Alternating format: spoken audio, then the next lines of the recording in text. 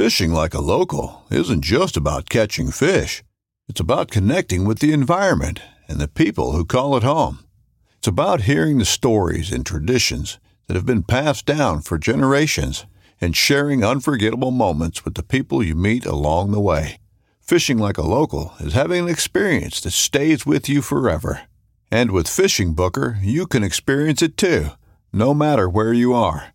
Discover your next adventure on Fishing Booker. This upcoming concert season will be all about the boots, and Tecovas is your stop for the best in Western style. Tecovas has seasonal and limited edition offerings this spring and summer, including men's and women's boots, apparel, hats, bags, and more.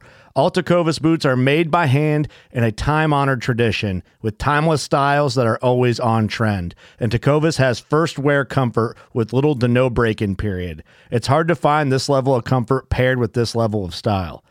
Stop by your local Tecovas store, have a complimentary drink or two, that's WCB style, and shop new styles. The smell of fresh leather and friendly staff are at your service. Many stores even have leather custom branding to make your boots truly personalized. And with regular live music and events, there's no in-store experience like it. If you can't make it into a store, just visit tecovas.com. That's TECOVAS.com. They offer free shipping on all boots, as well as free returns and exchanges, and ship right to your door. Go to tecovas.com and find your new favorite pair of boots today.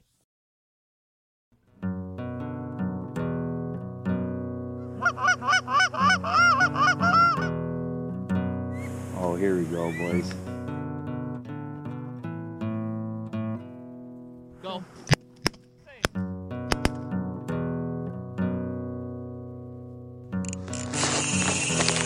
Ooh, I love that sound. This is a good one.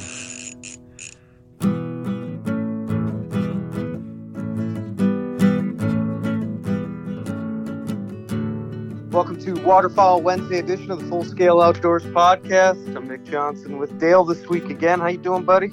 I am excellent, Nick. How are you? I'm really good, man. Enjoying the off season. Kinda. Kinda. I enjoy it, but at the same time, I'm fucking bored. We just got to summer, and you hate to rush it, but we're really only 3 months away. Right. And I thought, too, this episode we could do a little bit. If you are also feeling the itch to get back into some trigger time, we could do a little bit of, like, hunt planning, like, talk here. But you were going to give us a little update on your weird-ass geese that you got up there that you said were... Are these the ones that you said were hanging out in the fields for, like, 3 weeks? Like, and every time you drove past, they were there, and it never seemed like they left?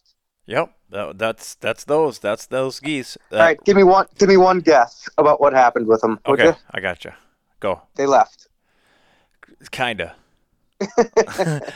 They're not in that field anymore. Like literally the next day, I was like, just had that podcast. I was like, oh, and then they're gone. They're not here anymore. But that other field that I was telling you about that had like more, but like this field here had 18, exactly 18. And I didn't count the other field, but if I had to guess, there was 30-ish in that, about twice as many. And do you still have those geese up there? Well, what I noticed, I was like, well, these geese moved. Maybe they did migrate. I didn't really hear anything leave, but whatever. Maybe they, dipped in the middle of the night or something. Well, as I left here and hit the main road, I passed that other field that has like the 30-ish in there. And that field was like blew up to even more.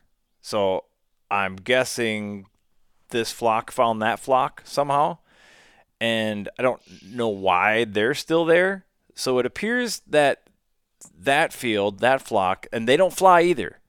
Like they're walking out of this old farm pond and this little creek bottom. That's where they're roosting, and they're just walking into the field. And so, but it definitely appears as if you still have non-breeding giant Canadas in your area. For sure. Yeah, they're for sure, like, they're not breeding because there's geese everywhere paired up, sitting on nests, doing that whole deal. Still no fluff balls up here of ducks, geese, of any kind. I haven't seen a baby waterfowl yet. It's kind of weird. You would think they'd start to see them. Well, we had a pretty late spring. That is true. We had ice until, last time I ice fished was April 28th. So it was pretty late. Then it went Okay, so to summer like that. like continuing on our little stream of consciousness about molt migrants in the springtime that we had last week about like how far south do they go. I'm wondering, and we kind of discussed like at what time frame do they start moving back north? Is it like one big solid jump at the end of May, or do they incrementally make their way back up to us? It's hard to know, especially because there's not tens of thousands of people out there paying attention to them every day that like report on these things. You know what I mean? Mm-hmm. Because there's no hunting season. So like continuing with that, I wonder what percentage of non-breeding giant Canada geese jump the tree line, go to either the interlake, subarctic, or Arctic region of Canada, and how many stay below the tree line. Now, below the tree line would be considered the temperate nesting range. So when somebody talks about giant Canada geese, sometimes they're referred to nowadays as temperate nesting Canada geese. That's any Canada geese nesting below the tree line. So a molt migrant should be going above that tree line, but I wonder if it's 100%. My guess is it's very close to 100%, but I might be wrong. And then I don't remember the second part of that. That's the problem of stream of conscious. I didn't write that down. I just started babbling. But I do wonder, like, so you're sitting here, it's June 6th right now, and you're sitting there with quite a few non-breeding giant temperate nesting Canada geese, and they are not above the tree line yet. No, and they've been here for quite literally over a month now. Which would indicate that they have been moving incrementally and not in one big jump. Right. And I mean, I guess there's no way to prove that these are the same geese, but I see it pretty odd that it's the same approximate number day in and day out, Okay, I just remembered part 2. If there, of that percentage of geese that do not go above the tree line to molt, what latitudes are they generally hanging out in? Because I'm guessing that molting non-breeding Canada geese aren't hanging out in the summer in like 115 degree fucking Kansas. I imagine they are, if they're not above the temperate nesting zone, and I do think most of them are, I do think they're probably close to getting, like, I would say they're on the northern end of the temperate zone. Right, and that's what I'm kind of wondering with these. It's just going to be interesting. Like, there's part of me that, like, is hoping they're not going to be there someday, because then I could just settle my brain and be like, okay, they finally, they migrated, they're going to molt wherever they're going to molt. And the other part of me is like, well, maybe I'm on a personal discovery here where maybe northern Minnesota is the southernmost range of, like, certain populations of molting non-breeding geese. Like, if they just sit in that, if they never leave and they're just here all summer, well, they're obviously choosing here to molt for whatever fucking reason. Hey, speaking of like crazy waterfowl shit, this is something I kind of meant to share on last week's podcast, but do you follow the Cohen Wildlife Lab on Instagram? I don't think so. Okay, here's just a absolutely fucking insane post that they made. But first of all, go follow Cohen Wildlife Lab on Instagram. Cohen Wild Lab is what it's called. Cohen Wild Lab. And they do a lot of GPS transmittering stuff in Tennessee. It's the Tennessee Technological University Research Lab led by Dr. Bradley Cohen. And tons of mallard GPS data stuff in here. Oh, yeah. And which is super, super, super fucking interesting. And here's a post they made on May 22nd. They had a drake and a hen mallard that they GPS transmitted down in Tennessee. And their post, let's see how long it is. That ain't long. We call these two mallards our Casablanca ducks. Rick and Ilsa, the drake and hen, were caught together, but they separated during our Christmas cold snap. The drake began migration on March 1st, and the hen started hers a month later on April 3rd. Both birds took different paths, but arrived at the exact pond in Manitoba, which is 1,400 miles away from where they wintered. During the first week of May, the drake has flown over 1,200 miles more to get there. The drake has been saying to himself, of all the gin joints and all the towns in all the world, blah, blah, blah. That's why they call them the Casablanca ducks, I guess. But they had these two mallards, a drake and a hen, down in Tennessee. They GPS transmitted them, and the hen went through like central Iowa and then up through the eastern Dakotas and like up to north to Manitoba, north of Lake Winnipeg. And the drake like went through Illinois, eastern Iowa, then up the Mississippi River into the Minneapolis area and West Metro, then carved straight to northwest Minnesota, hung out around Winnipeg for a while, and then ended up at the same pond. Like, that's freaking insane, dude. That's bonkers. Yeah, that is bonkers. That's so wow. Like, it makes you wonder, like, did they breed together in that same pond last year and they met back up, and they're meeting back up in their wintering area, but they're taking two totally different paths at two totally different times to get there?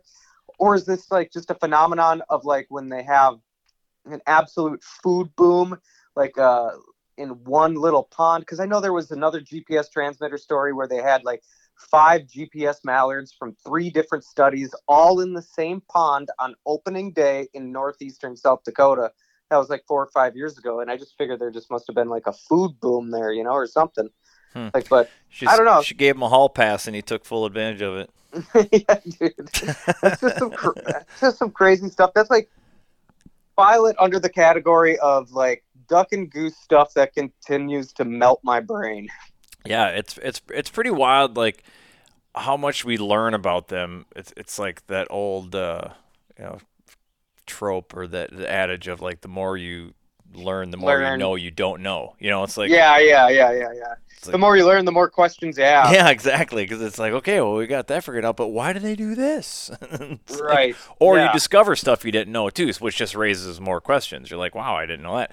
Much like my geese here, it's like, what are they going to do? Are they actually going to leave? That's why, like I said last week, like I would love to be able to put together a banding project here real quick. You know, I'm so curious as to where these geese come from, where they're going. Like, it's weird. And maybe it's not weird. I mean, I guess I could talk. I mean, I actually know the guy who owns that land. I should talk to him and be like, does this happen every year? Or is this like just a weird off year or something? I don't know. It's pretty bizarre. Okay, so let's talk about like planning up hunting trips here, because we're in our off season. We need something to look forward to hold on to. And I had a guy reach out to me and just wanted me to go through like how easy or difficult or what you need to do to start preparing to get into Canada, which is a foreign country, right? And I'm not like an expert on this by any means, but I've definitely done it 7 or 8 or 9 times. Well, it's more than a lot of people. I just, maybe I'm not your end-all, be-all authority on the subject, but if I could just kick you in the ass a little bit and let you know like how easy this really is, this will be the first fall that you're actually going to be able to plan to get up there, knowing that COVID restrictions are now not in place. So what is it? That's going to open a lot of opportunity for guys who are unvaccinated or otherwise just found it too difficult. Even like vaccinated people didn't want to fucking go do it because like, talking about like older guys that have like a prescription or something like that for their heart medicine or some shit, and all of a sudden they catch COVID in Canada and they're stuck there for a couple of weeks, all the weird complications. Anyways, all that's done now. There are no COVID restrictions in Canada, and we can go over a little bit about how to get into the country. Like, first of all, where would you start, Dale? If it were you, would you go to Manitoba or would you go to Saskatchewan this fall? Or where would you let's just say between those two?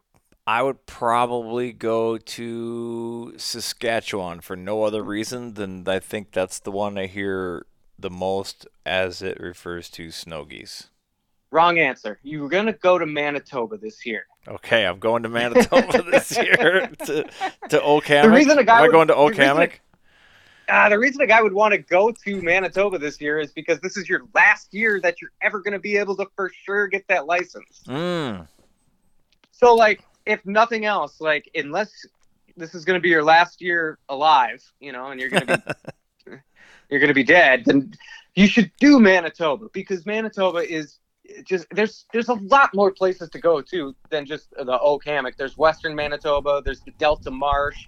There's all sorts of amazing waterfowl opportunities up there. Obviously, Bob with Okamek Outfitters can put you on some of the best like mallard and dark goose hunting that there is, and band hunting, like north of Winnipeg up by the Okamek Marsh. But like, yeah, so step one is kind of establishing, all right, what do I want to do? The border crossings, what do you need? Have you ever hunted up in Canada? I have never hunted. I have fished there before. Okay, so what kind of questions would you have, like when it comes to like when you're arriving at the border with your gear and your guns, right?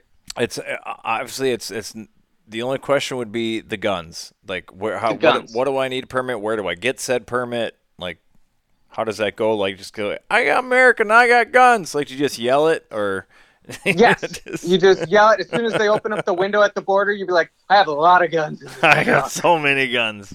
And I fucking hate liberals. Death to Trudeau. Death to Trudeau. Wear a ski mask. Yeah. Hockey sucks. There's a gun declaration form. You're going to need 2 of them. You fill them out completely, but then you do not sign them till you're there.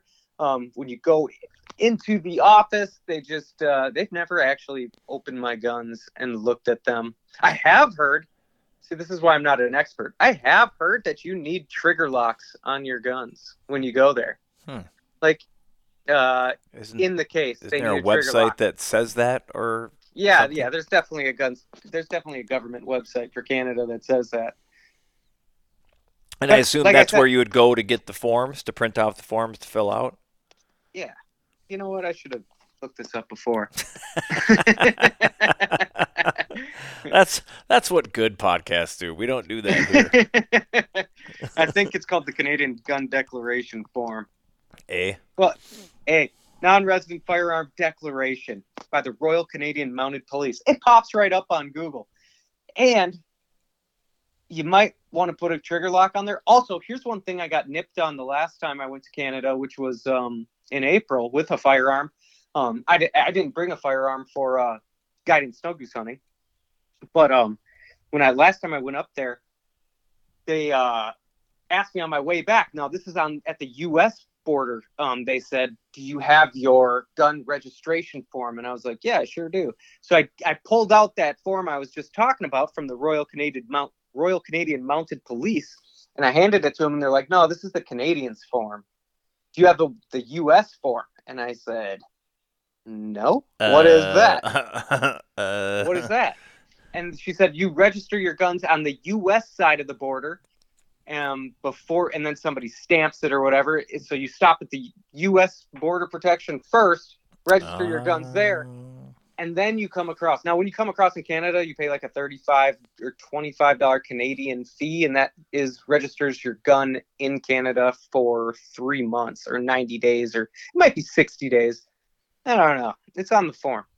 But so then I'm kind of befuddled because this is April 2023. I'm coming back with my gun. She said there's like some U.S. form you need to fill out. And I was like, I have never filled that form out before. And she goes, yeah, it's just a form that you fill out on the U.S. side of the border, and then you have it ready when you come back in case we ask about it, like this occasion that's happening to you right now. And it just proves that you didn't buy that gun in Canada. I was like, oh. Oh, okay. Well, that kind of makes sense, I guess.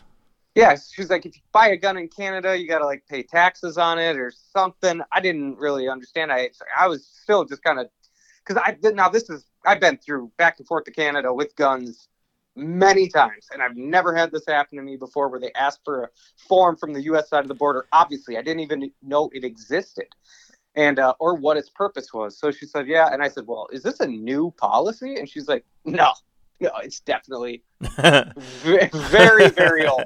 Well, why would anybody buy a gun in Canada? It's going to cost you more money. Like, that's just ignorant. Yeah. So anyways, that's a form that you need to get filled out. Bringing dogs up there, I've never had to deal with that, but I've heard it's as easy as having approved like a rabies vaccination form. But that, again, I have absolutely no experience with that. But if there's any like apprehension, like to getting started on planning this Manitoba waterfowl hunting trip that you've been dreaming about your whole life, last couple of years, it's been having that bullshit COVID regulations. Like, hey, I'm telling you, it's easier than you think it is to get in. There's there's, it's always just taking that. It's difficult to take those first steps for anybody, myself included. It's just a weird mental block when you haven't done something. No matter how somebody can explain it and tell you how easy it is, and there's still that I just don't know. Which maybe we need to start like a hold your hand company where we will take you. We'll show you it's not that hard. Well, there are people like that too, like Bob at Oak Hammock Outfitters. Yeah, but he's not crossing the border with you though. He's already up there. But he can definitely help answer any questions. True. He can set you up, any of that stuff. You can give him a call at 204-389-2242. Nice. That was now we're starting to get to be a legit podcast here. I would say first step, obviously, I think would be just to read up on it, right? Go to the website, go to the Canada website. You're going to have to learn to read French, but go to the Canada website and you don't have to learn to read French. Oh, you don't? Oh, there are some English-speaking people out there? Okay. I got a letter from Manitoba.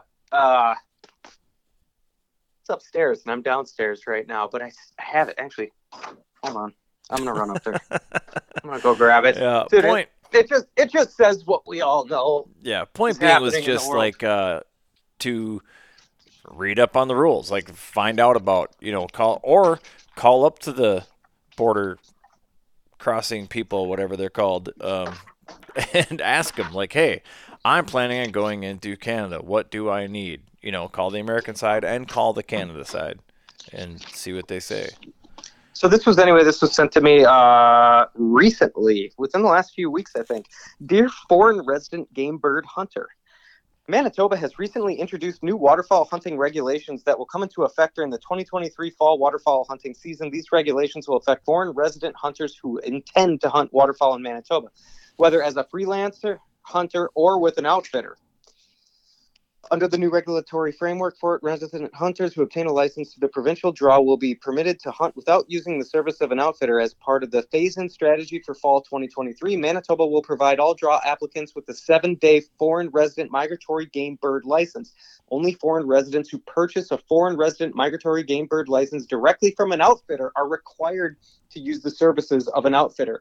If foreign residents own private property, blah, blah, blah. The intent of these new regulations is to reduce illegal outfitting and guarantee quality hunting land access to residents and foreign residents, blah, blah, blah, blah, blah. But kind of everything we all knew, except for the part I didn't know where it was draw applicants. Well, here I knew that all draw applicants this year will get the 7-day license. Everybody who applies will get it. And only foreign residents who purchase the license from an outfitter are required to use the outfitter services. So you cannot buy a license from an outfitter and go freelance your own thing. Gotcha. That makes sense. But I think if you win the draw, you can do either or.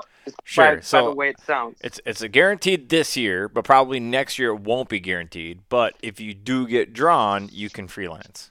Yeah, and if you guys want to learn more about this too, if you're thinking I really should do the Manitoba waterfowl experience this year, and you should, or you will regret it. There's more the regulations are on www.gov.mb.ca/nrnd/wildlife/mbwaterfowl.html. Very easy access. So, yeah, right? just I got it on lockdown already. I got it memorized. It's like my phone number. Yeah, exactly. But yeah, that's a little bit of a pain in the ass. Also, there's an email address too. You can contact this department directly at mbwaterfowl@gov.mb.ca. So maybe that's a good way to just shoot some questions about it. Even if your question is, hey, how do I get into that draw? Because that's going to be coming up here really soon. It's already June 6th. Yeah, I mean, it's a good point that people need to start planning now. This would be the time to figure all that shit out, get that out of the way. And I don't think you're required to purchase the license unless you, even if you win the draw. So even if you don't have this all planned out, that might be something you want to double check, by the way. Even if you just get in the draw because you're going to win, and that just gives you time to plan this trip out. And I'm pretty sure, let's call it 85-ish percentage points that I read that that once you win the draw, then you purchase the license. So it's not like they hold your credit card information, and as soon as you win the license, bang, they take out that money. But also in Canada too, there's just like in the United States, they have like their own Fed stamp. And so that can be purchased online. You're going to need to get like a federal waterfowl license up there. That's just if you just look up like the federal Canada waterfowl license. That's real easy to find. It's like $13 or $15, and from there you get the provincial. So just like the United States, you get like a nationwide license. Like we get our Fed stamp. They do the same thing up there, and then you do your provincial licenses from there. Makes sense. And I mean, here's the thing: like, if you're writing notes down while listening to this podcast, or mental notes, or whatever, and if you don't get it perfectly right, and you get stopped at the border, or a Canadian conservation officer talks to you, and you don't have all your stuff in a row, you just say, "Well, Nick J said," and it should be fine. Absolutely. I don't see any problem with it. And I think everybody has heard border horror stories, right? There's horrors on the border? Like, you know what I'm saying? Like, horror. People saying, Gotcha. like, oh, they tore my truck apart and this and that. Mm-hmm. I'm not saying that. Oh, you're jinxing yourself right now. This is great. I've never had it happen, dude. I've never had any, like, bad experience, and I'm a fucking criminal, dude. I've got a jacket. Like, and I've heard the stories too. I don't have any first-hand stories though, so part of me thinks there's a little bit, if not a lot of bit of urban legend Lord. going on. Yeah, for sure there is, and a little bit of like stay out of where I hunt. Like maybe. Yeah. If anybody asks me what hunting is like in my general area, I'm going to tell them it's very difficult and everything's leased. Hey, see, you know how it's like how you get a real kick out of when I admit broken laws in this podcast? Yeah. I got another one for you. So speaking of going into Canada, many moons ago, definitely falling under the category of what is the legal term if it's been too long? For Christ's sake. Whatever, it doesn't matter. Moving on.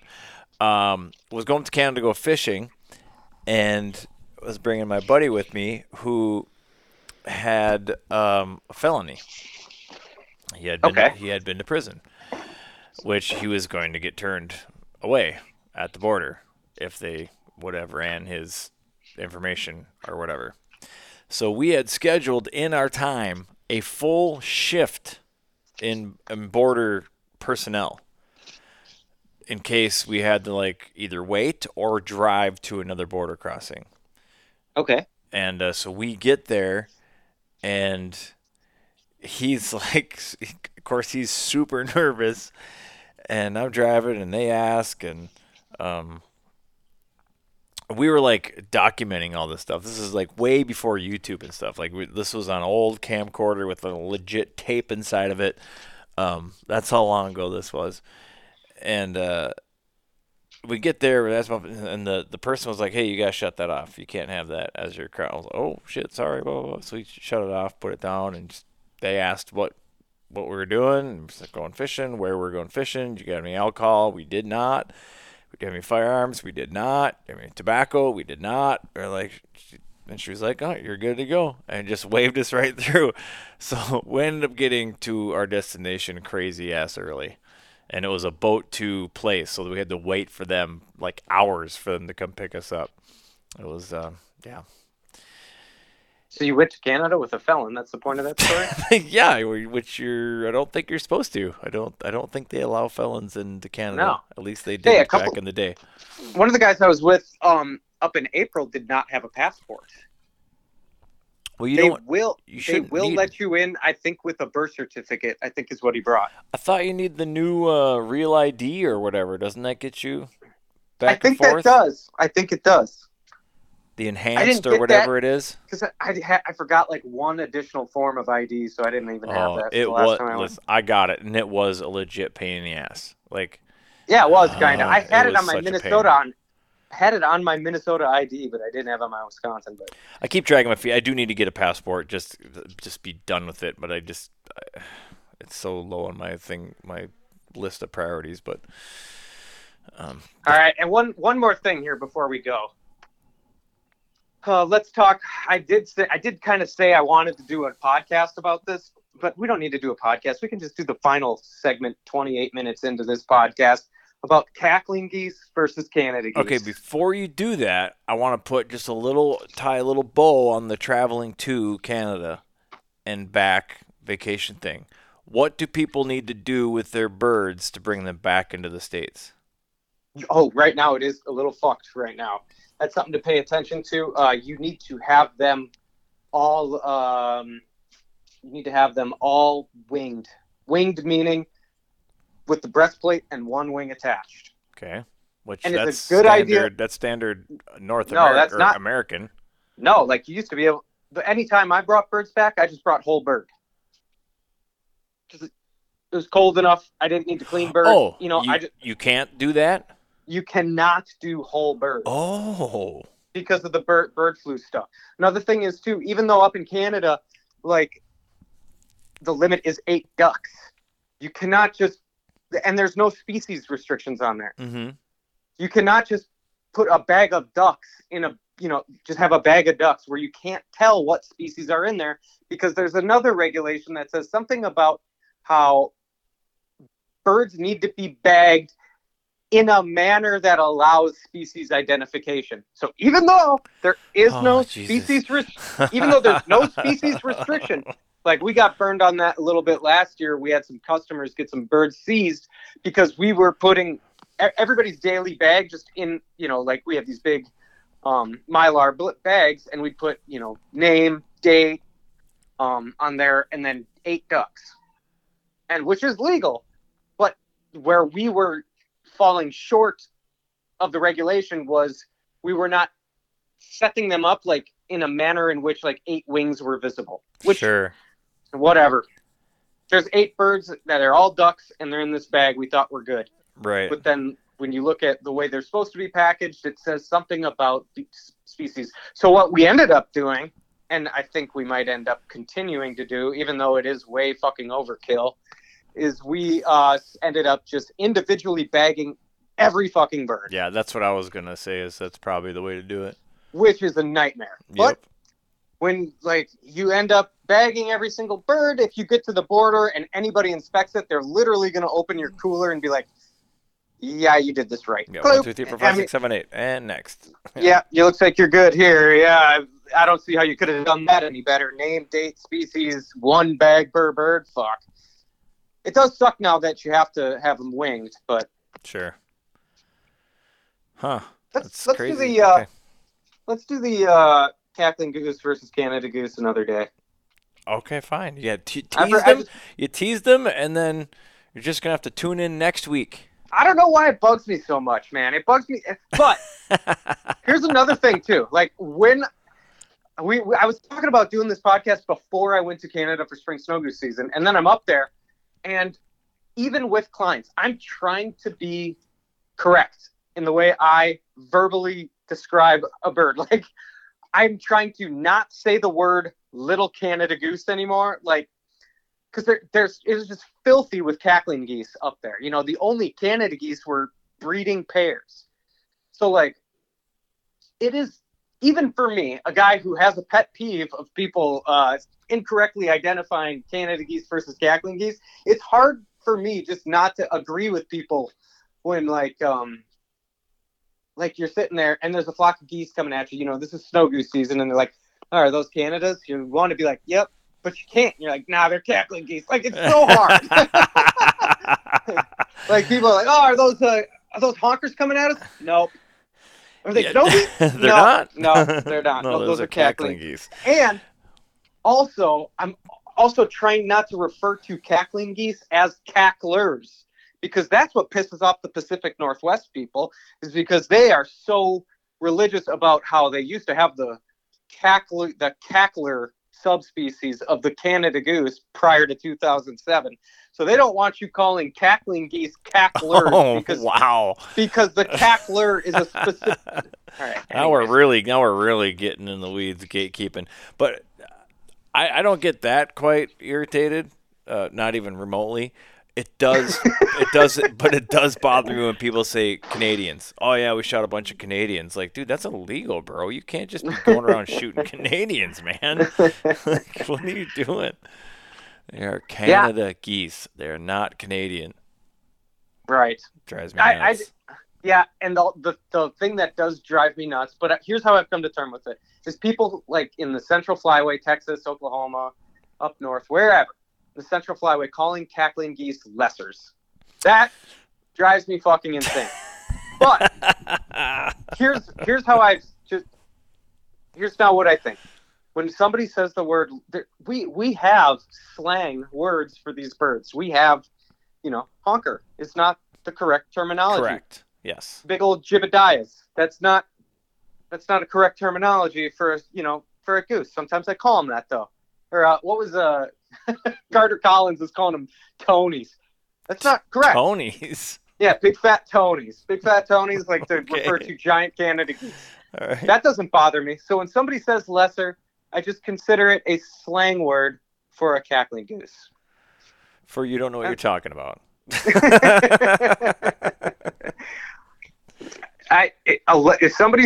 If you meet somebody from Texas, Oklahoma, Kansas, and they're like, yeah, we shoot lessers, just remember, they're not shooting lesser Canadas. They're using the word lesser as a slang word for cackling geese. Well, they have different language down there in general. Maybe what they're saying is they just don't shoot as much as you. They're like, oh, dude, how'd you do? Wow, we shot lesser than you did. There is videos on YouTube, you can look it up, that say lessers, Canada geese, lessers versus big geese, or something like that. Mm-hmm. And they're by very prominent people in the industry that are fucking wrong. Ooh, now that would grate. That's gotta grate. Yeah. Yes, there is. Yeah, you gotta like that. That's some good stuff right there. All right, so next week, lock in your brain. We're going to delve into... what we should do? I think we did it. I think we're done. No, I actually kind of want to do a really deep dive. Let's delve in, dude. We've done it before, but let's bring it back up. Let's go in and break down all of the subspecies of Canada, Canada's, I guess. Yeah, I think that's a good idea. White cheek-patched birds, dark geese. They're called white cheek geese. When you're referring to geese. Yeah, like when somebody refers to cackling and Canada geese, they refer to them as white cheek geese. Yeah, but actually, there's a lot of really good information on my Birds of the World subscription, and I have some old documents from from Canada, where they are talking about the 12 subspecies of Canada geese. This is before cackling and Canada geese got separated.